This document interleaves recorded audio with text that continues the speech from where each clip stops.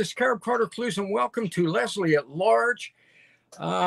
Tremendous podcast show today, because you remember Shakespeare said the quality of mercy is not strained. It blesses the person that gives and it blesses the person who receives. Leslie just returned from a mission of mercy that is going to bless your heart as well. Leslie, welcome back, and thank you for what you did. Tell us about where you have been. It is incredible. It's incredible. Thank you. Yeah.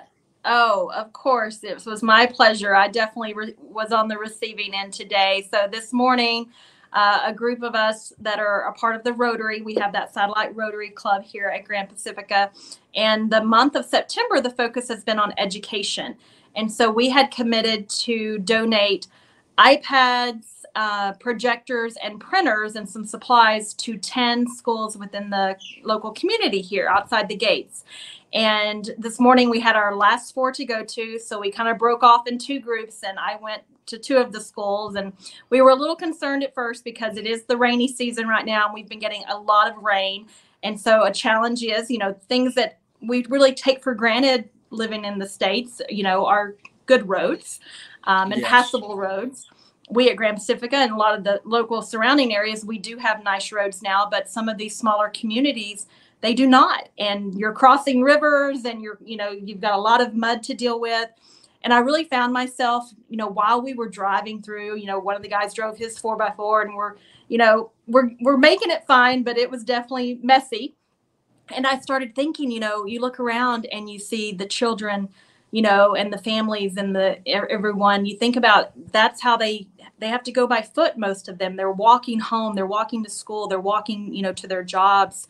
And it really, it just got to me, because you don't think about that in your everyday life, and the challenges like that they faced every day just to try to go get an education.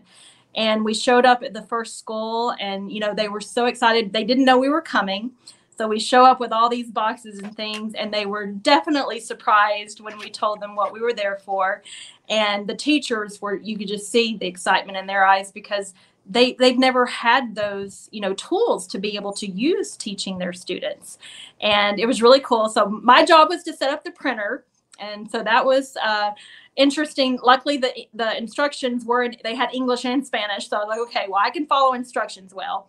The printers, the ink is different. I know it's little things that you don't think about when living overseas, but I've never bought a printer here. So we just have the little ink cartridges in the States. You just pop in and you're good to go. Done. I open up and there's all these big bottles of ink, and I'm like, what do I do with this? Like, this is different. And the guy's like, no, you pour the ink in or do something. I'm like, okay. So I'm glad I had instructions. So I was making sure I was following all the steps to get the printer set up. But mission accomplished. I got the printer working. I was able to kind of, in my not so great Spanish, explain and share with the teacher on how to use it. One of the other guys was working on getting the iPad set up, the projector. And by the end, we were able to show them, pull up. The kids were so excited. They pulled up on YouTube some, things in Spanish and educational videos, and the kids were singing along. And it just gets to you. I'm telling you.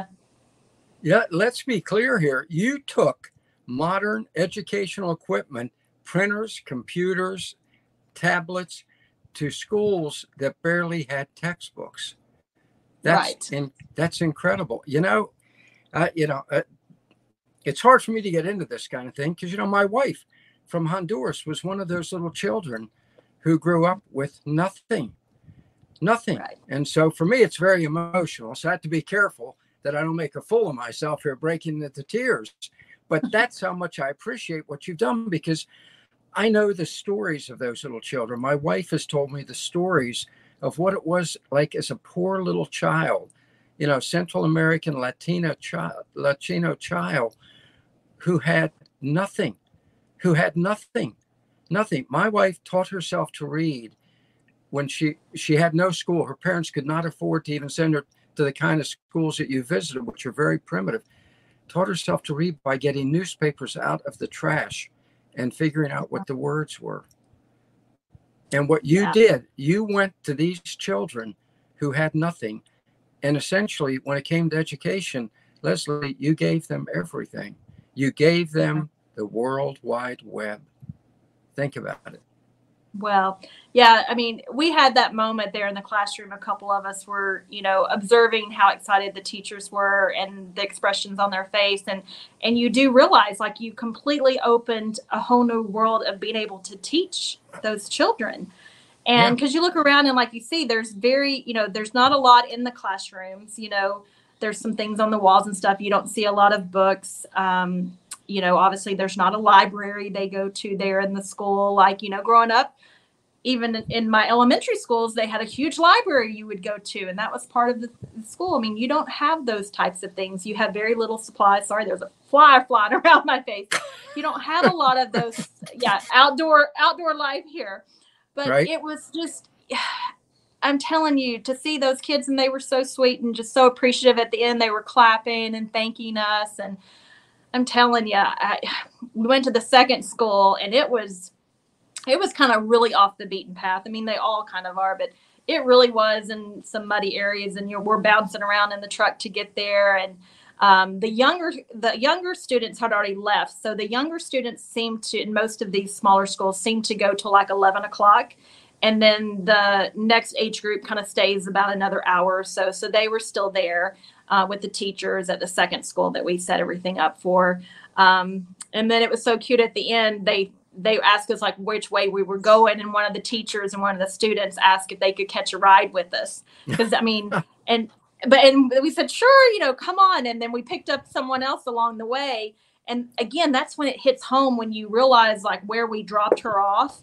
The one little girl that caught a ride with us, where we dropped her off, the teacher was explaining that she still had a good ways to walk. Like, we were kind of going, are you sure it's okay to leave her here? And she's like, oh no, that's her like road. I mean, it's a dirt road, but she's like, no, she'll walk home. Of course, for us, it was two females. We were like, no, she's too young. She does not need to be walking alone. And they kind of look at us like we're a little crazy, because it's a very normal thing here for the kids. Absolutely. Just to, I mean, she would have literally walked from the school to where we dropped her off and home if we had not been there. And it's really hard to imagine, because it was a long distance that little, and she was tiny. I was tiny. Like, no. Yeah.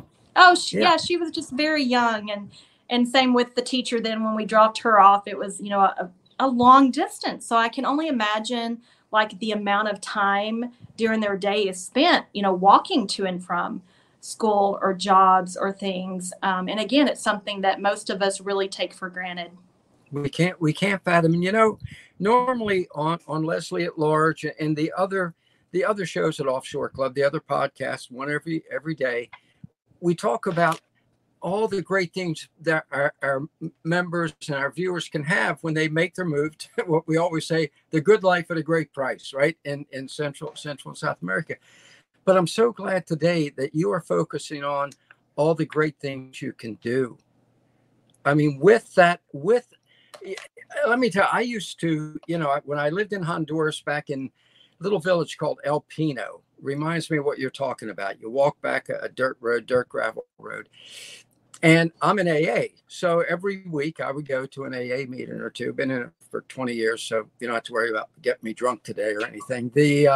But the little kids of the children of the other people, if I would give them, and folks, this is something you have to look forward to, and it's going to touch your heart and just bless your life.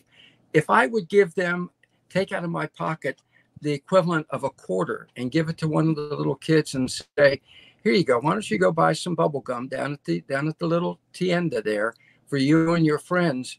Those big brown eyes would light up with these little tiny niños, little tiny children. And talk about more blessed to give than receive. And that's what you are telling all of our viewers they have in store for them when they make their move south of the border to join you. It's wonderful. It's wonderful. Absolutely. Yeah. And again, there's so many opportunities. Today was just one example of things we can do. And we were wanting to educate them, the teachers, even we were explaining about Rotary and the organization and things that we do in the community.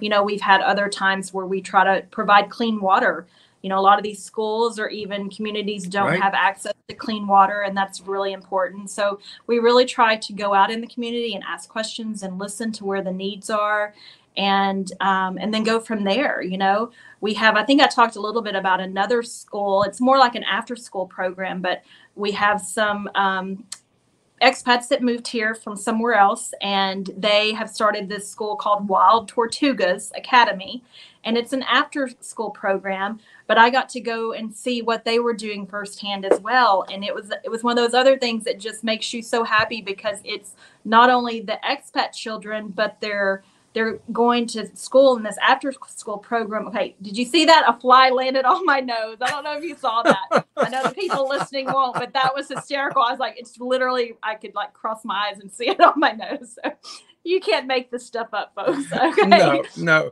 This is real. This is real life, folks. This is just real life when you're outdoors in Central America, for sure.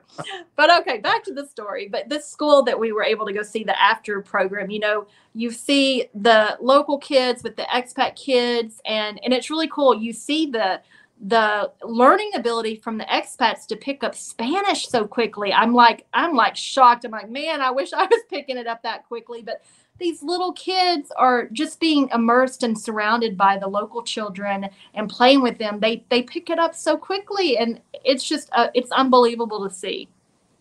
And so the little kids, the advantage, and again, you know, we encourage people, make your move south, folks. And sometimes people say to me, well, I have children, take them with you. What a wonderful life experience for a young child from the U.S. to then go down and grow up with a child from a culture that has been deprived, because it helps them realize what real life is all about, and that there is no caste system, that we are all, as we always say, the family of God. And it gets them away from this, you know, I hate the word privilege, but pampered life, to say, wow, look at Juan, or look at Rosalita, and share their life. Right. And don't you can't think give your child a better gift? You can't. Right. And I really believe, like, when you look at the world through the eyes of children, it truly is, I think, I wish we all could keep those innocent eyes, because you see them playing together and learning together, and they don't see color. They don't see that you live in a house with a dirt floor. They don't see any of those things. They just see, oh, it's another fun child that they're playing with or learning something with. And I saw some videos from this Wild Tortuga, and they had taken them on some little outings, and they had gone to this nature reserve that's not far from here, and they had taken the kids horseback riding and out on the boats to like bird watching and doing all these fun activities. And it was just, you know, they're just being kids and laughing and experience new things. And I wish we as adults could really learn more from children and revert back to that. I think the world would be a much happier place. Reverting back to that. And you know, I just think, and I want to reemphasize that point, folks, if you have children, don't let that be a reason why, well, I can't make the move. It's a reason to make the move. Right. Let them see that culture where it helps them understand all that they have had, and it will help them understand how to share. I mean, my wife had no shoes until she was 7 or 8 years old. Nothing. Lived in literally a chicken coop. Mud floors, no furniture. So, and if you met her, you'd say she is just the most wonderful person God ever made. Well, imagine the joy of when she was a child from America, being able to go and share, you know, say, you don't have any shoes, I have 5 pairs here. And that's what happens with kids. Am I right?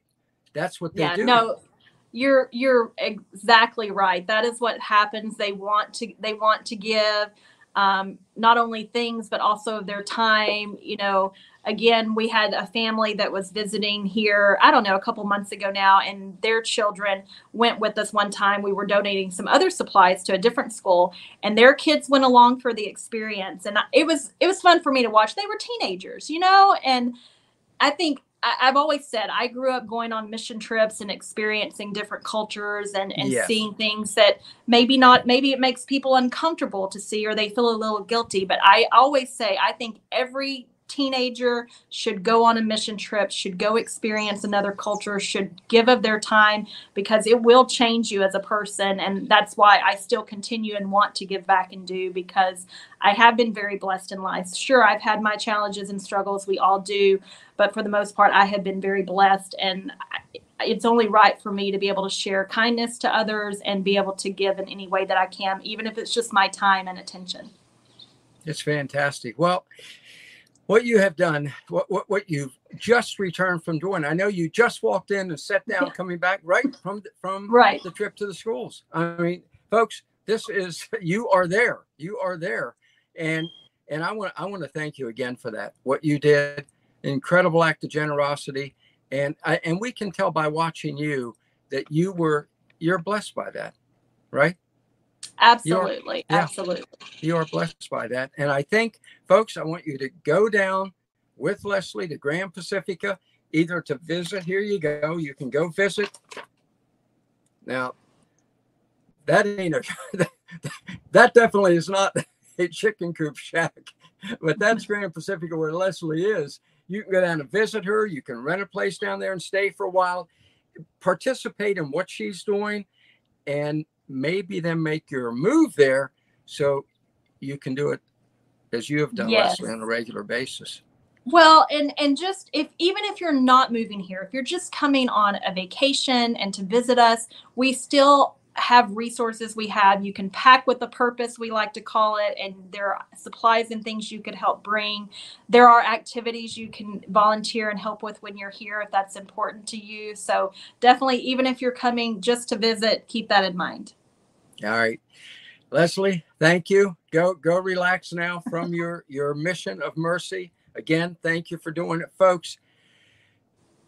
Whether it's to live the good life at a great price or help others live just a good and decent life, all the opportunities are there. South of the border, go join Leslie. Let's do this thing.